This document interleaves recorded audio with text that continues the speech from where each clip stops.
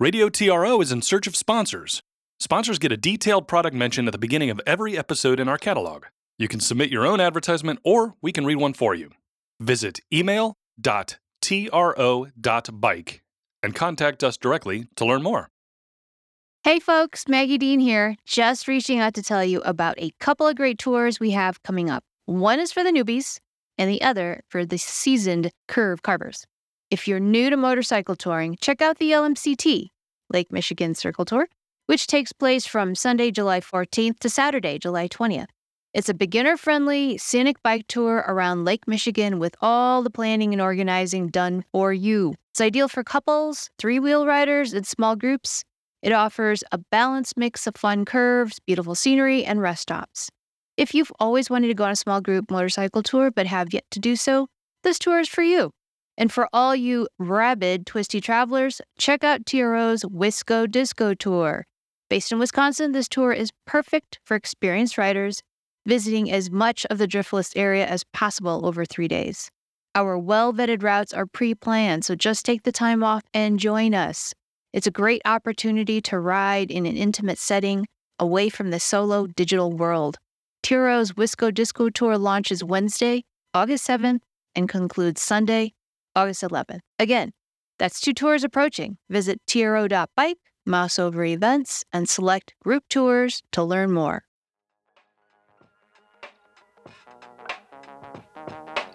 I'm Brian Ringer. I'm Robin Dean. You're listening to Radio TRO.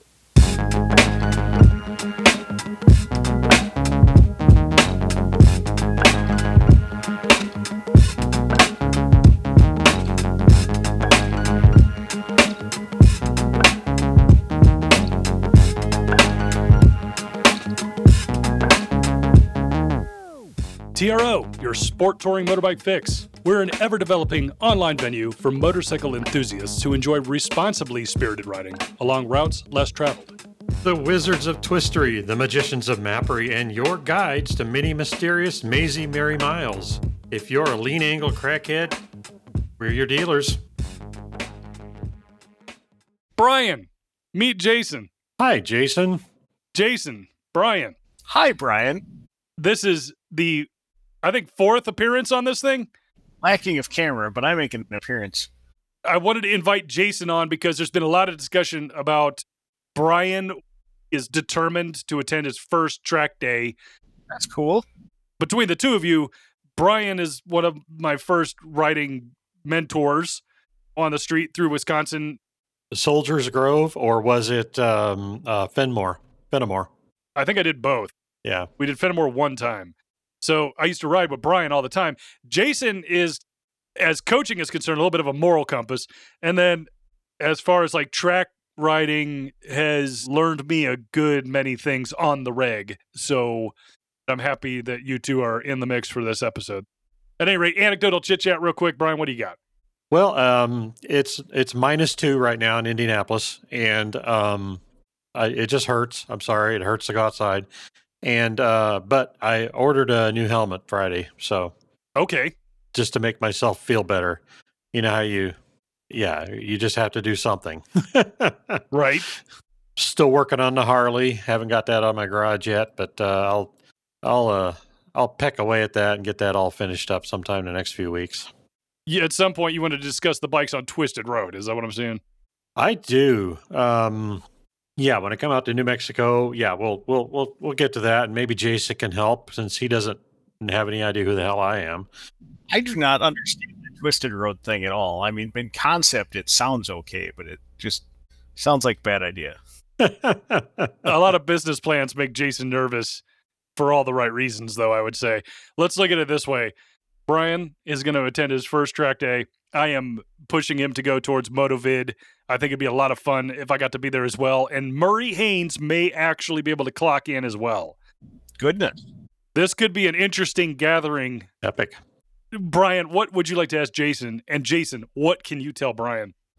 I can't tell him anything, but I'll try my best to answer some questions with your first track day. As I'm a friend of Run What You Brung, a Harley is not out of the question, but what do you want to take to the racetrack? Well, the Harley isn't mine. It's a long story, but I'm working on it in exchange for some work on my house because I don't know how to do house crap. So anyway, um, no, what I'll probably take to a track day is I've got a 2015 Yamaha FJ09. So the 900 triple should be a good choice for that.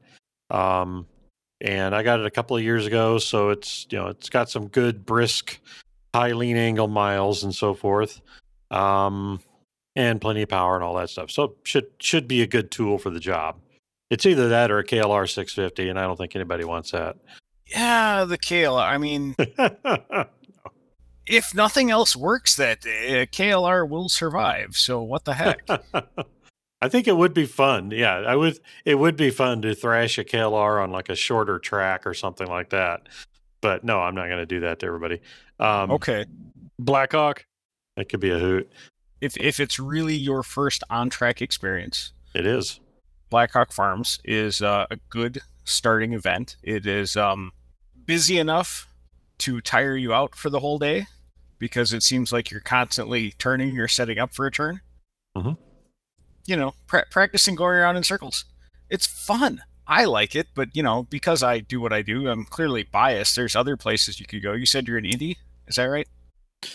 Yeah, I'm in Indianapolis. So the guys at Fastlane do Putnam with Moto. I only met the guys from Moto once. Chris Carr, I believe, is the owner, or his dad was the owner. I don't know how that takes over. Seem like super nice guys and could go that direction. From what I think I know, you're not going to have a better first time experience than you would with MotoVid comparing it to everybody else for a never been there before participant. Yeah, that's what I've heard. You set up on gear and leathers and that kind of stuff. Basically textile gear, all the stuff, good stuff and all that, but I don't have leathers. At MotoVid event, textile gear is good if, and I don't mean like the gear is not good if it doesn't work, but to be on track, to meet the rules, at least, and the new rule book hasn't come out yet, and I haven't talked to the owners yet, but last year, it would have been just fine if you have a textile suit that, has a full zipper all the way around it. So I tell people 270 degrees, which is 3/4, but, Yeah. bigger than the small butt crack sized flap that connects the back and front to the old Joe Rocket gear that was scary as hell. I believe that's the cool off at the gas station zipper. Right. Hang the jacket in back. It's the ass mullet. There's no anagram for that. Right. So got to do better at that and stuff probably every motorcyclist has, like, gauntlet gloves, and you ordered a helmet. So that'll be great. Yeah. No, if you don't, though, Motovid does have a gear supplier. To the best of my knowledge, it's going to be Moto Union, which is a Ducati dealer in Milwaukee. Shows up, brings a truckload of Alpine Star stuff, and you just sign up on the Motovid website that says, "Hey, I need gear. It costs this much," and they can supply it for you if you don't have it, which is pretty nice. Yeah. And honestly, that sounds like it would be a good thing to do. Because I don't have anything that's got a zipper like you describe. And I don't have like a arrow stitch suit or anything like that. Yeah. Well, wearing the leathers at the track, it is confidence inspiring. It feels way better being in leathers on the track just because of all that's going on in the overall environment, which is actually a very safe and calm environment. But when you're in leathers, it just feels like, okay, this is purpose built for exactly what I'm doing, which is great. Mm-hmm. How far is Gingerman from you? I've been to Gingerman as a mechanic. Oh, yeah. For a friend of mine. It is, I want to say it's a good 3 or 4 hours at least, something like that. It's That's not terrible. Yeah, it's about 2 hours to get to the Michigan border, and then from whatever it is from there. As I remember, it's a pretty long track, and I remember that weekend they were running backwards for some reason, and I got a lot of practice fixing crash damage because my friend was a little enthusiastic, shall we say. I got real good with the zip ties. Well, our friend Murray has mentioned that he's looking to do Gingerman again, and if we're elsewhere, he'll pass by and do that as well, but he kind of wants to get there. I wonder if there's any excuse or reason. I mean, does Motovid do Gingerman anymore, or did they ever? Nope. Blackhawk and Road America, and this year I think there's only 3 days at Road America where there was 4 last year, which is no big deal. I believe the the days after the Moto America event this year are going to another track day organization. So MotoVid is not doing that, which doesn't make me feel bad because that's when the crazy people show up at Road America because they just got done watching the pros ride and they all think they're pros. They have never been on track before, and that means they're my problem. So out of this is probably when I should tell Brian you're going to want a trailer to the destination too. This was there was a time where I woke up to my phone ringing and it was Jason and he was calmly saying, "So where are you?" And I was about 2.5 hours away and I was supposed to be at Road America to chase around the new kids and get my free sessions in. As a result, I rode my bike there while putting on my gear. I was on my bike riding, and got there, got the tisk from everybody, and it was a nightmare getting my bike prepped in time to head out. So you want to get it prepped the night before. Oh, yeah. Jason, do you have a propane heater? Yes, that is totally the heat in the shop because it's cold as hell outside. We were talking about the one at Blackhawk Farms, like several of my friends have been to, and I'm like, okay, that sounds like the one for me.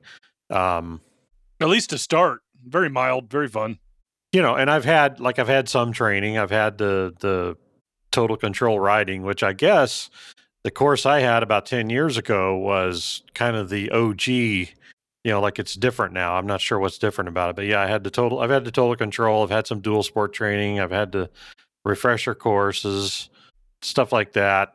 So it's not starting from zero, but I'm sure it'll feel like it. Well, that's cool. You're gonna have fun. Yeah. And Jason's the guy to know about it. And if you're, if you want to reach out to him, he can probably tell you answer any questions you have. Brian asks quality questions, and I think he's gonna have a really good time. I'm glad you're doing it. Yeah.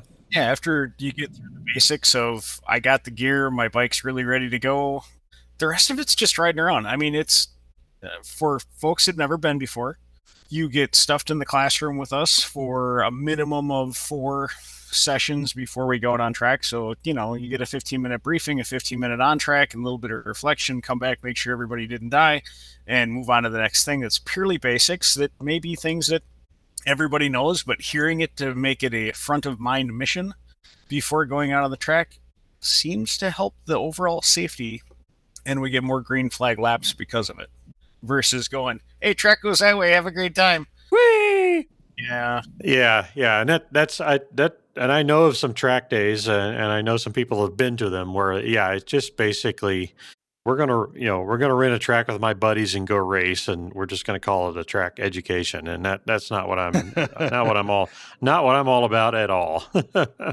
One cool thing I like is that in between the sessions, if you're in the classroom, they might say, okay, for this round, we're going to try this, and that round, we're going to try that. And it's all progressive and a building block way to look at whatever it is you're doing and also make it an educational event of sorts. One would be that, okay, this session, we're going to try to find a gear that feels right in the RPM range for the entirety of every lap and see if you can ride the entire track in that gear the entire time.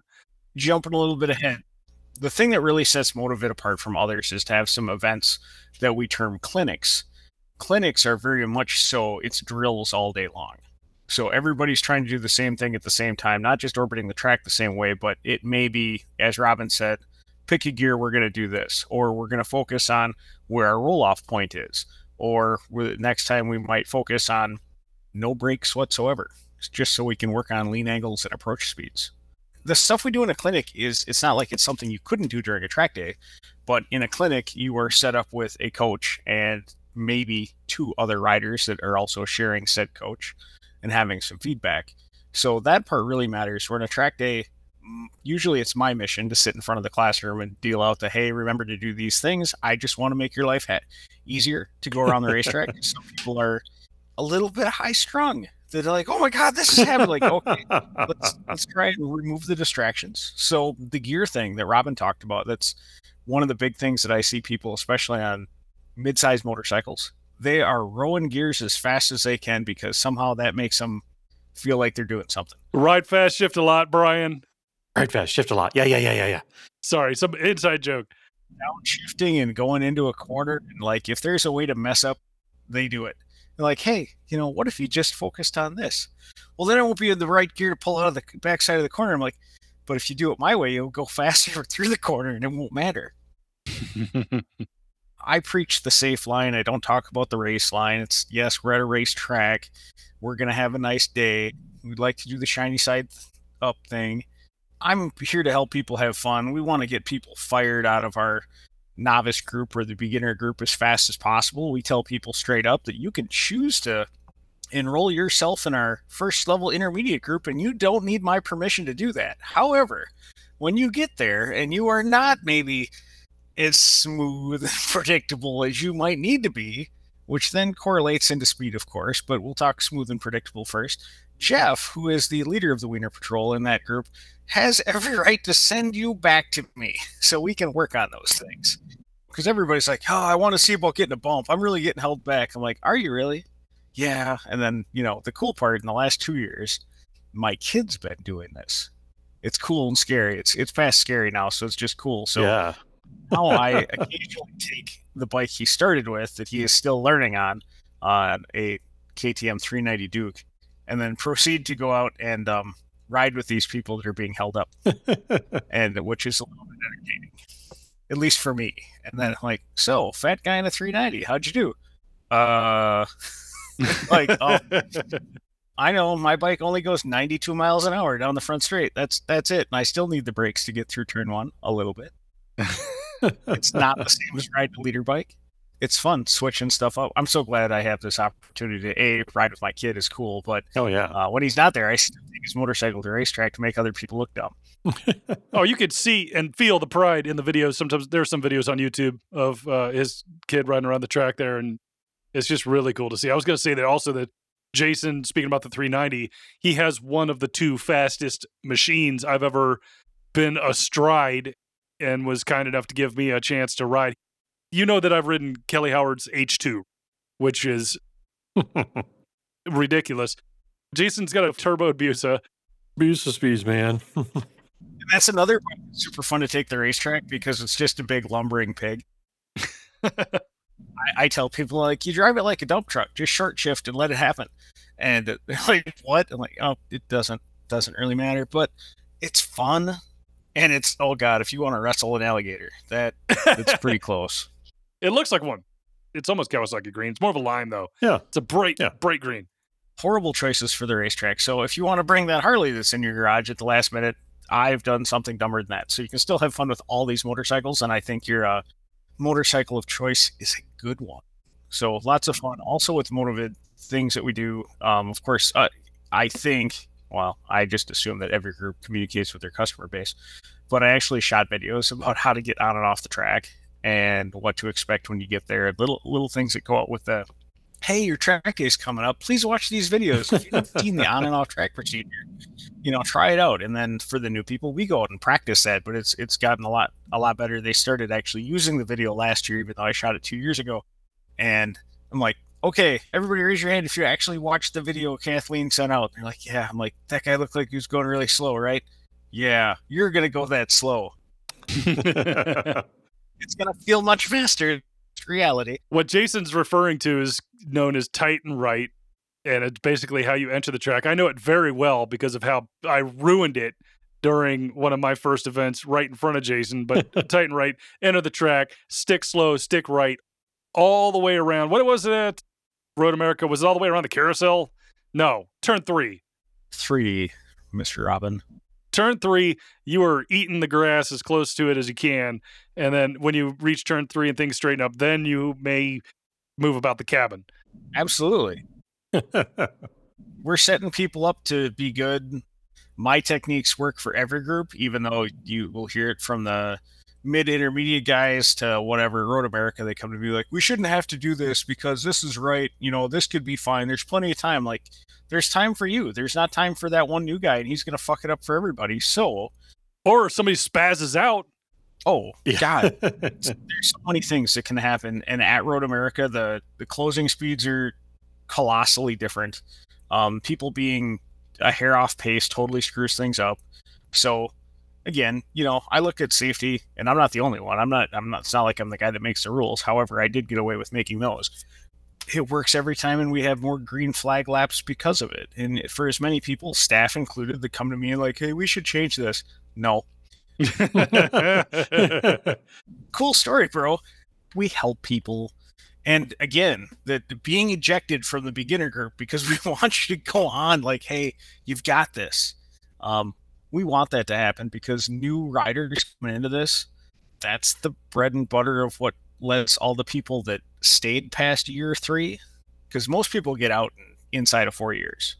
They're either focused on racing or they want to go do other things because ultimately being at the racetrack costs a lot of money.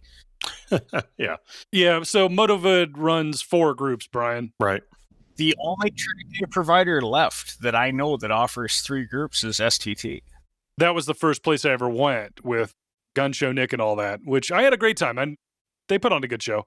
Motovid runs 4 groups. You've got novice, dual intermediates. One is going to be hotter than the other. Mhm. And then they've got a blue group, which is basically contention round.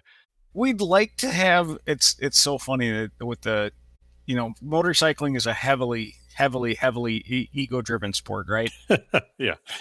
And we're somehow associated with colors to the words beginner, intermediate, and advanced, and oh my God. If you tell somebody they're riding in a different color group this week, you swear to God, you shit in their Cheerios. Like, oh, but I'm a whatever rider. Like, well, today it works out better to be here. Just go ride to have fun. But yeah, that we have a couple. Depends on the day. I mean, we take the SV650 people. We have SV, and we have some legitimately fast ride to go out and do what they do. We'll call it your average spirited street rider on an SV650 is going to be reasonably placed in the first intermediate group, mainly because all street riders think they're fast. But then you couple that with 72 whopping horsepower of not going anywhere quickly. It's not that good. It's a little bit better than a warm bologna sandwich. I mean, it could be toasted cheese with a little bit of ham inside, but not quite steak. But it's the ego, man, just crushing people's ego. It's just like, oh man, I feel bad for you, but you know what? If I give you a blue sticker at the end of the day, just to be like, you got a blue sticker, does that make you happy? Don't lie. You don't even feel bad. He doesn't feel bad. I hear no regret. Yeah. So the regular stores know that the yellow group is where you start. Yeah. And I essentially been in the yellow group for 14 years this year. I mean, they do let me run the show and everything, but it's been a long time. And we will go back to doing good things, and we'll try and get those customers. It is really cool, though, to see customer progression, because I've had some that after a couple years, like, I go out and try and ride with them. Like, oh, yeah, all right, so I'm not mentally prepared to do this. I have to go back and sit down.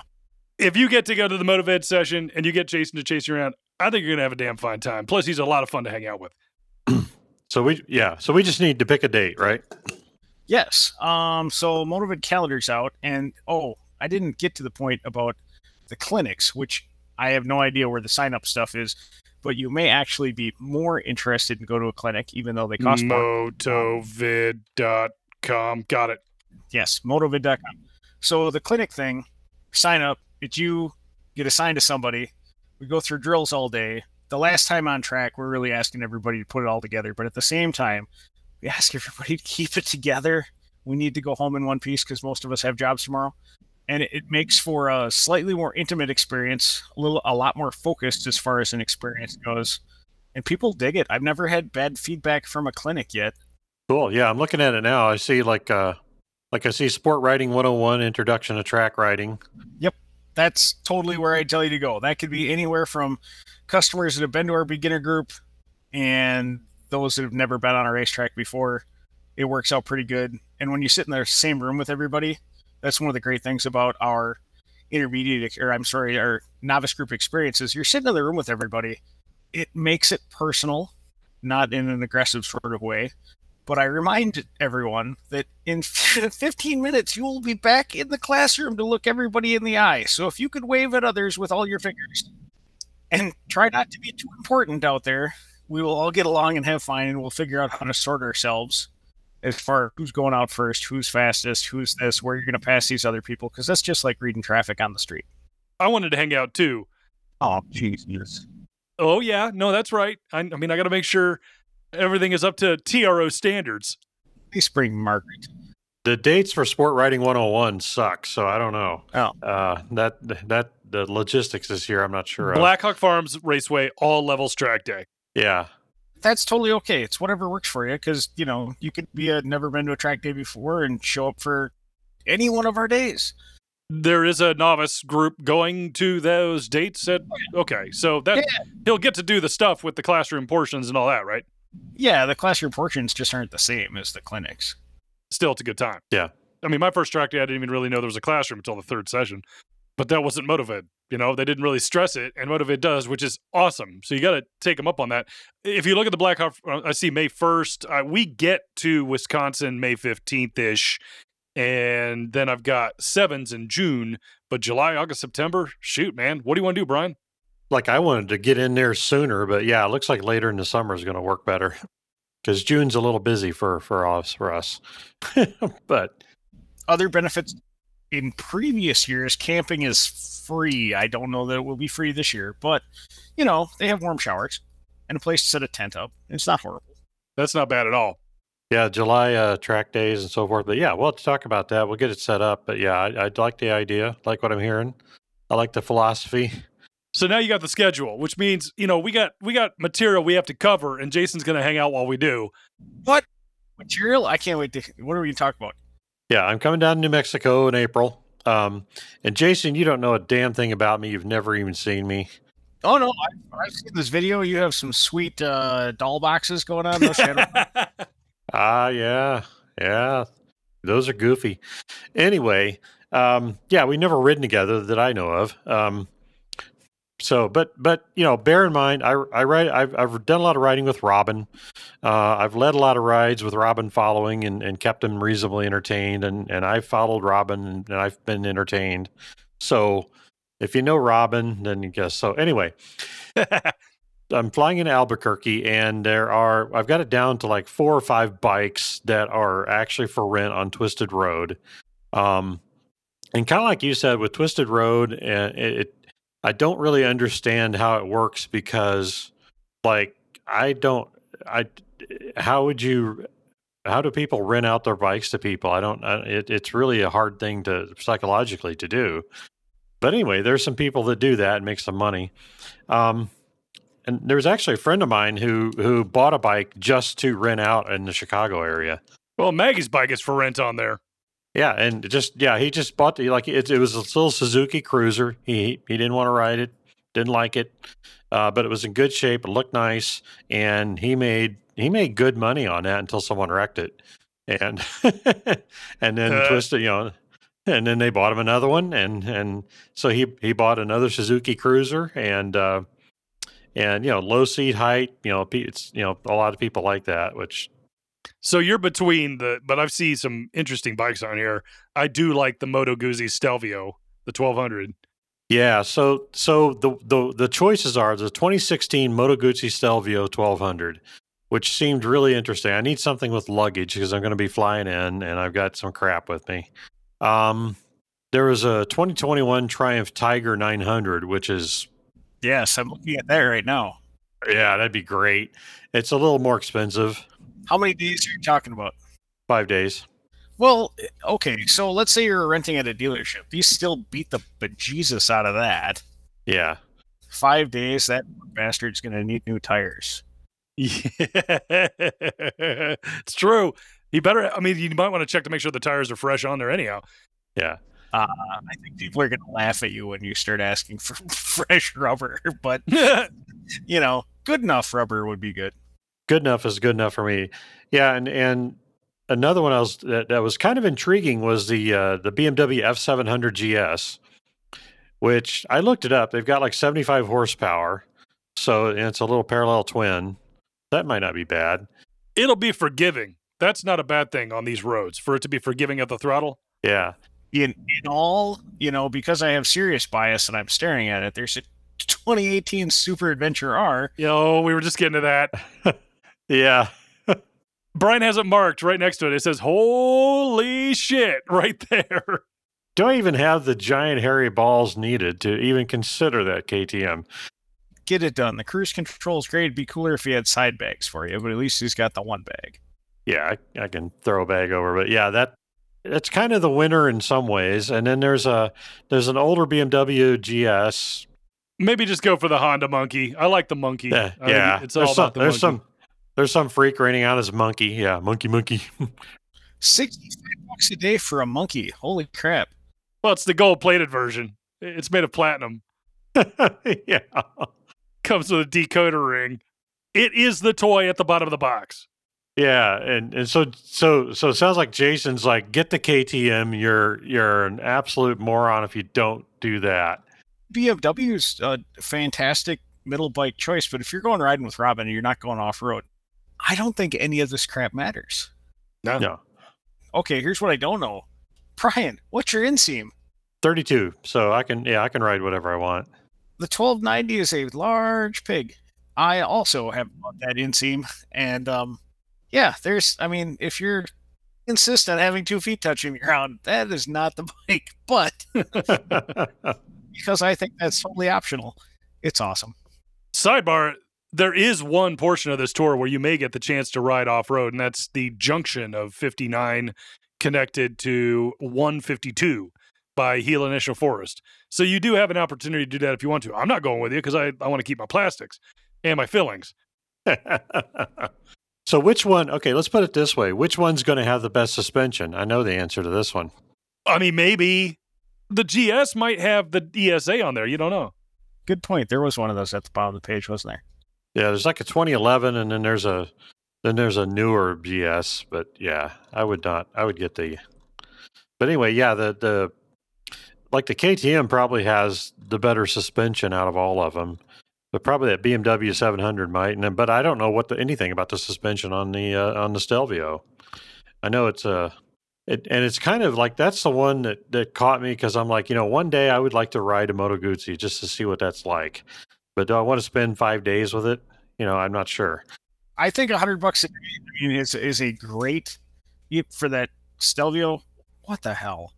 Okay, USD front suspension, probably fully adjustable. I can't answer that. It's got a monoshock rear. The things I've seen you do on a 1980 GS 1100E Suzuki style are unreal, but then you've upgraded that suspension, right? Well, yeah, and it's an 83 GS 850, so it's the heaviest Suzuki vintage shafty. It's even heavier than Dale's GS 1000G. Which is hilarious, because that thing looks like it's made of lead. The Stelvio has a 35-degree, I'm looking at the photo, it's like 35-degree shaft-mounted, single-sided suspension. I think you'd have a lot of fun on it. Yeah, isn't that weird? It's kind of like, I keep coming back to the Stelvio, and it's got 6,443 miles on it, so it's got about 7,000 miles. Yeah. So nothing's going to be worn out or anything like that. The other hard part is you got to make sure they're going to let you, because when you actually apply to rent the bike, they have to decide. It's not just like, oh, it is available for sale and now you're going to rent it. You have to actually convince them to let you ride it. Oh, that should be no problem. I mean, basically, I had a V-Strom 1000, which is same weight, not to go through my resume. Yeah, we talked about that last time. Hang on, your Stelvio. Yeah. Odometer on the condition reported is now 13,000 miles. Oh, okay. And the front tire, well, let's just assume this guy does some maintenance. He'll have a tire on it. It's round. Hopefully it holds air. That'd be great. He'll have 2 tires. Now, the finest recycled eraser heads we could find. I've signed up on Twisted Road, and I haven't picked one yet. But I'll have to go through the process of like, well, are you worthy of riding this? Blah blah blah. But I can't, whatever. Well, it sounds like it's decided. Yeah, when I bought my FJ09, I had to, the guy I bought it from was just really concerned that some kid was going to splatter himself, and so we had to go through it was like a freaking job interview. I'm like, and I guess I passed. So he just kept saying, "Oh, it's a fast bike. It's a fast bike." I'm like, well, only if you want it to be. There's a dude that owns this 2022 Monkey that would get on any of these other bikes, including the Honda 250L, and be like, "This is a fast motorcycle." Like, well, Yeah. If someone throws me the keys to a Monkey, I'm going to go for a ride. I want to. I fixed a Monkey for a neighbor one time, and I rode it like 200 feet just to make sure that it was doing. The problem was fixed, but I really should have taken it out for a longer just to see what the Monkey life is like. you need large population density, and it needs to be after 9 p.m. so all the other monkey people come out. All the monkey stunners are out there.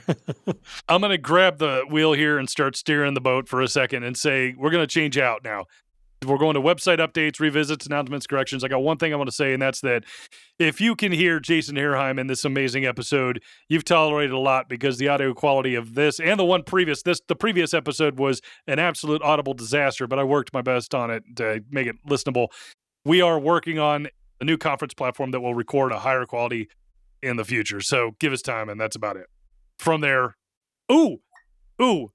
we have a listener question. And we have a listener question. I don't know if you could hear my phone going off there for a second, but I believe you, Robin. The listener question is, what is better, air-cooled or liquid-cooled? Field this question, gentlemen. All right, who goes first? Well, if we're talking about toasters, I'll go with the air-cooled version. But motorcycling, there's not a lot of air-cooled horsepower to be made. It's just not fun. I like it. Yeah. If there's any twist of logic in what you're thinking, then yeah, you got to go with liquid cooling because you're going to get more power, you're going to get better reliability. It goes on and on. So the only reason you would go with air cooled is some other reason that's not logical. And it's kind of like it's just because you like it. And when you think about it, motorcycling, and I've said this before, motorcycling doesn't make a goddamn bit of sense anyway. So what you ride does not need to make any sense either. It just has to make you happy. It's just, that's all that's there. And if something that's air cooled sounds right and looks right and has enough power to keep you out of the way of traffic, fine.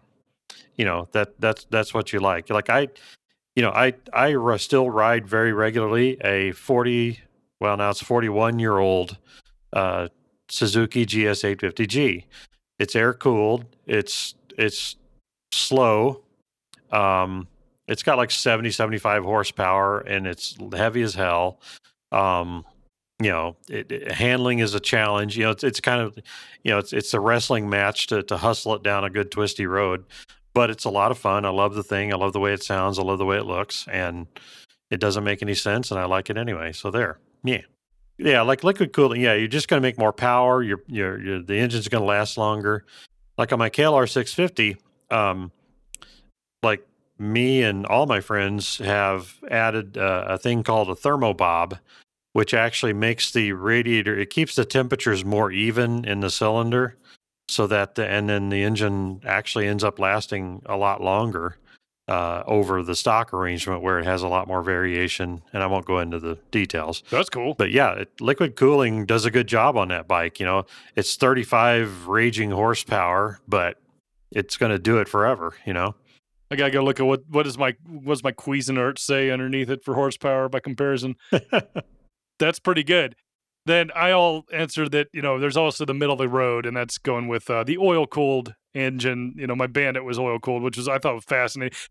Heck, you can turn an air-cooled motor into an oil-cooled motor pretty simply if you're not afraid to drill in. All internal combustion engines are oil-cooled, period. Yeah. Okay. But I understand the idea that, hey, I have a separate, cooling circuit for my oil path, and it goes back in the engine and cools stuff down. But really, it's engine oil in and of itself. It is cooling stuff. What about cooking oil, Jason? Is cooking oil cooling stuff? Huh? Answer me this. In your engine? Only in an emergency. Don't answer that. I already know that it's gonna.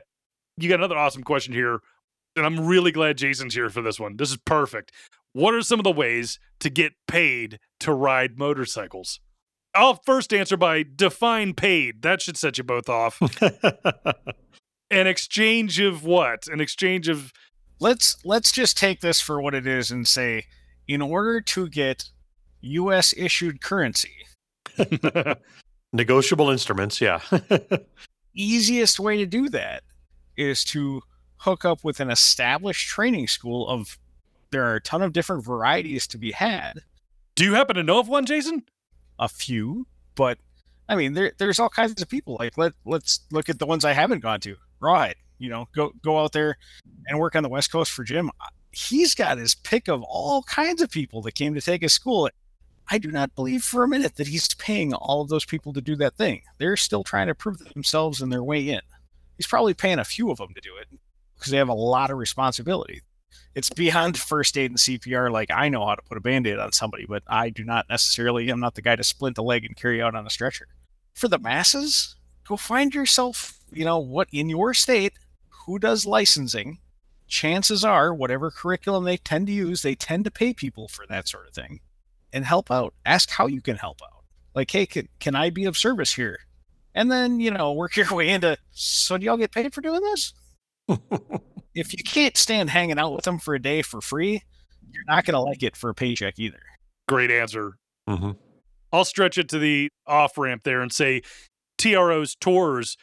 I'd be lying if I was saying that, yes, if you are the person in charge, you can make money trying to lead some tour of some kind on an annual basis. But the truth is, I'd totally be lying, because the way to make money doing that is by being very, very good at math. And that's not riding a motorcycle. The way you're going to make money leading a motorcycle tour is by being really good at math and making sure that after the math is done, you have a markup. And that's all that is. That's rather difficult. Become a mathematician, and then it won't be motorcycling anymore. In order to really make money, I say make money like paying for your rent, that kind of making money, which I do not see as most people doing. You have to come up with a scalable plan. Yeah. If you are the person that knows your thing and you're really good at it, and it's just you're still not going to make money at it. It's got to be you and a whole bunch of minions to help. So you can sit back, train some and control some and train some. They do the thing and it's scalable. And then I can say, you can make money doing this. Anybody that lives south of the Mason-Dixon line that may have the opportunity to train motorcyclists for 10 plus months out of the year, you can make a living doing this. But then, are you riding motorcycles anymore, or are you just standing around in the parking lot and telling them what to do? Got to have another outlet. gotta have a day job, right? I'm going to throw in one more angle. One way to get paid for riding motorcycles, which I have pulled off a few times. Again, nothing that's going to pay for dinner or anything. But just use your motorcycle to go see your clients and stuff like that. Charge and turn in your mileage reimbursement. That's pretty. I guess that's pretty basic, but it's something a lot of people don't think of. I have found when I ride a motorcycle to go see a client, they're thrilled. It makes their day better. So I've never had a negative reaction to showing up with helmet head. Business Fonzie. They're like, oh, that's cool. Yeah, it gives you something. Do a little business there. Another thing that I've pulled off is it's a very long story, but basically I ended up renting a Harley for 10 days and doing this whole 3,000 mile odyssey with my boss at the time. It was sort of a combination publicity stunt, and it was sort of a grand tour of a lot of our clients, kind of all through the South. And so basically, yeah, for 10 days, I got paid to ride a motorcycle and attempt to plan the routes and all that stuff. So I kind of got to be a tour guide.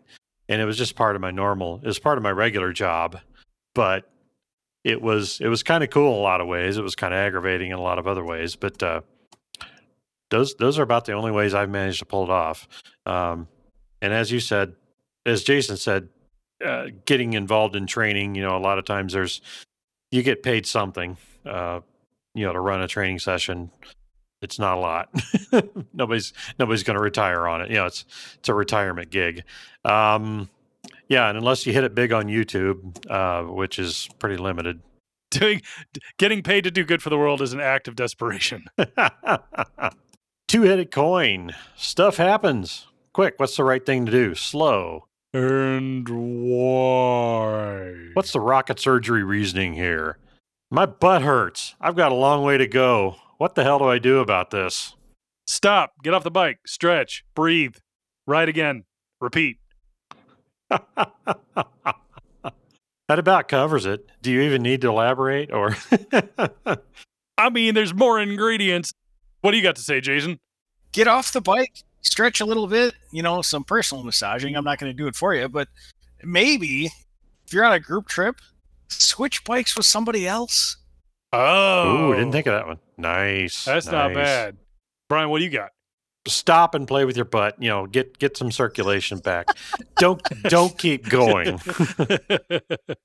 Don't keep going because it's a distraction, and distraction is you don't need a mental distraction. Stop and address the problem, whatever it is. Hold on. Butt hurts or whatever. You're starting to get into the long version. I did, yeah. The long version, I'm going to say it's pretty much the same stuff, but add in all the ingredients and things that help you move along. So long as you haven't already, I guess the word would be exacerbated those things. Coffee, okay? Water. You need to hydrate. If you're dehydrated, that can cause you to cramp up. Yeah. Take a long leak, drink a big thing of water, grab some coffee, breathe in, breathe out, take a few moments to just clear your head. Music, I always ride with music. I don't know. I rode to San Antonio, which is barely an hour, Brian, and I don't know how you do it without music. I have to have music going while I'm riding.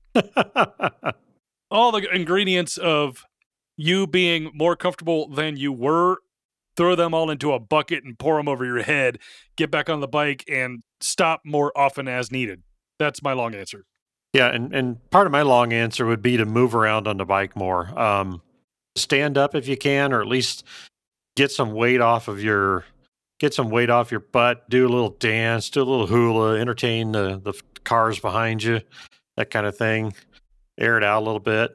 Got to stand up like a prairie dog. Moving around, standing up, all those kind of, as it's safe for you. Some skill sets do not allow for such a thing. But that's good. But the other thing, back of your mind, what kind of gear should I have considered before doing this to begin with? And I can't say enough good things about bicycle shorts. They may look silly. They should not probably be outerwear for me. But man, it's got some benefits. So are you saying you're getting into speed walking? No, that set of corduroys and we could start a fire. That's not for me. But a set of bicycle shorts goes a long way, especially if you're the rider that only rides in jeans and you don't happen to have gear that has hip pads and all that kind of other crap in it because you can't afford it, maybe, or because it's not your bag, whatever. That kind of stuff, it really goes a long way. Yeah. We had this conversation. We had that bit of conversation a while back, Robin. But yeah, the bicycle style shorts and giblet powder. Oh yes, and get some Gold Bond going on in there, and you can. I never thought there'd be a headline title on TRO that was involved the word giblets, or they would have Uncle Fester introducing them, aka Brian. It's perfect. So we were young and experimenting. I don't know. It was like the second episode I did. I don't know. It totally was. What can I get away with? Test 1. All right. Well, anybody else got anything they want to add? I think it'd be interesting to talk with Jason about what technology is like a must-have and which technology is just a bad idea. Let's start with narrowing it down to types of riding we're talking about, because there's all kinds of technology that can take us. Here at TRO.bike, we promote sport touring. We're your sport touring motorbike fix. I've heard about such a thing before. TRO.bike. TRO.bike. I'm going to go with ABS is a must, traction control is and mapping stuff would be handy for people that don't know how to read maps. Oh, okay, like GPS, yeah. Yeah. We keep a Garmin because it finds gas stations really well, but otherwise, check out our episode about Ride with GPS. A lot of insight on how to use the rwgps.com platform, which is a great map planning platform with turn-by-turn directions if you want, online or off. It works. And the communicators, the helmet stuff, I know the purists are going to be like, I got a tank bag and I have a map and I can do it. And good for them. That's awesome. We had a bad experience. My wife and I bought intercoms, and these were early versions. And what I found out was having a direct line to her husband's ear and I didn't, with these, I didn't have the ability to actually do anything about it. It did something bad, and it just didn't work out for us. But that's our problem. It wasn't the problem with the device. But yeah, that's the other thing. I haven't tried yet is having an intercom with people I actually want to talk to. Maybe Robin and I'll have to figure that out. That's an interesting take. Mine, I tell people when they ask me about it in classes, they're like, "What do you think about communication stuff?" I'm like, "Well, I'm so old that my first one was like 20 years ago. Helmet to helmet communication saved my marriage." Nice. Almost ended mine. Wow. My wife was a untrained passenger. Yes. Also possesses a motorcycle license.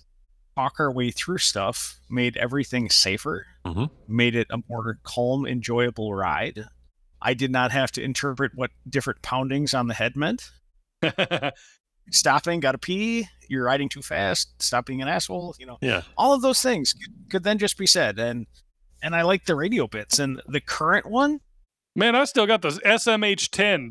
I think all of their stuff is great. The latest, the S50, I think, is what the latest one that I have is. I don't know what their latest version is.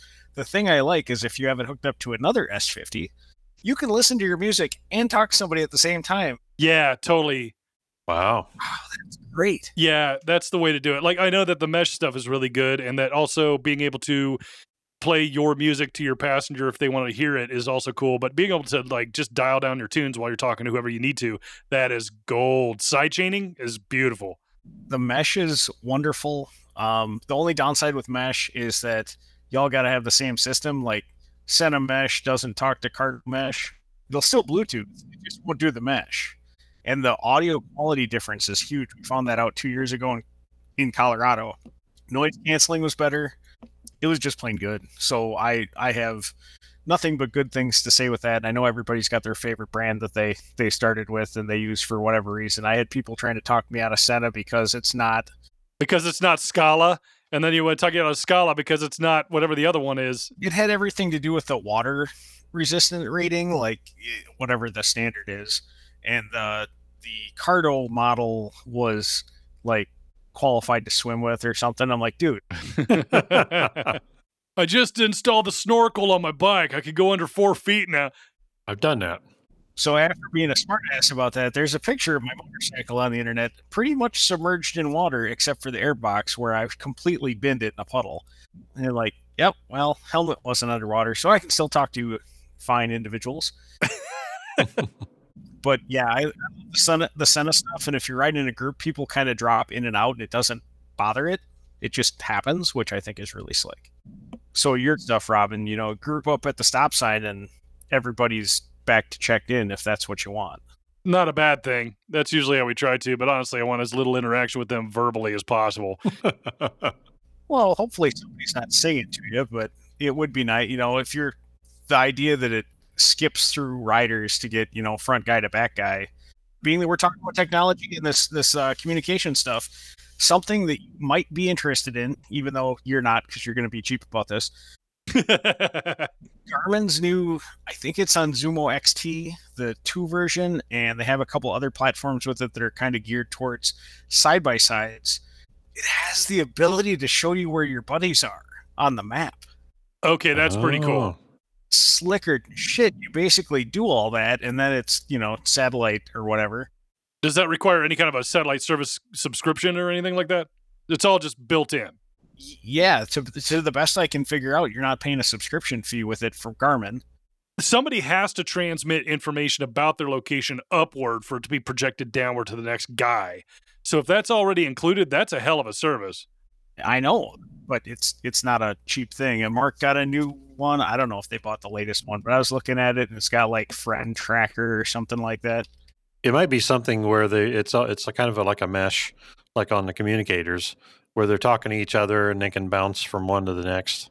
They all have to have line of sight with one person in the group for that to work.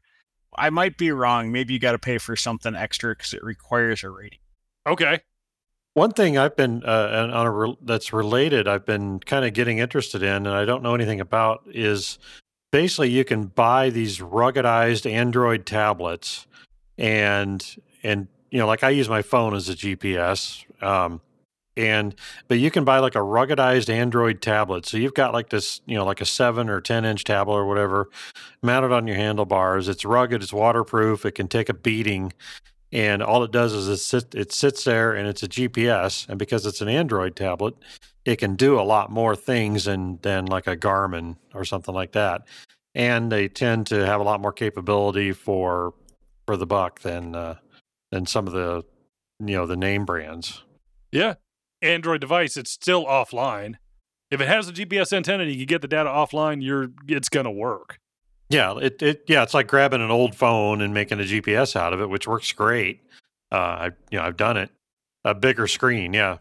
If you could get like an Android smart television, like a full-size big screen TV, oh yeah, then if you can get the GPS, then to mount that on your handlebars, you got 48 inches of freaking GPS information. Right. You don't need reality. Yeah. You don't need to look at those ugly ass roads and stuff. We're going to hybridize virtual reality and reality and just see what happens. Maybe that's what the safer riding needs. Probably not, but who knows? That's why I want a race car simulator, so I don't actually have to pay for the race car parts.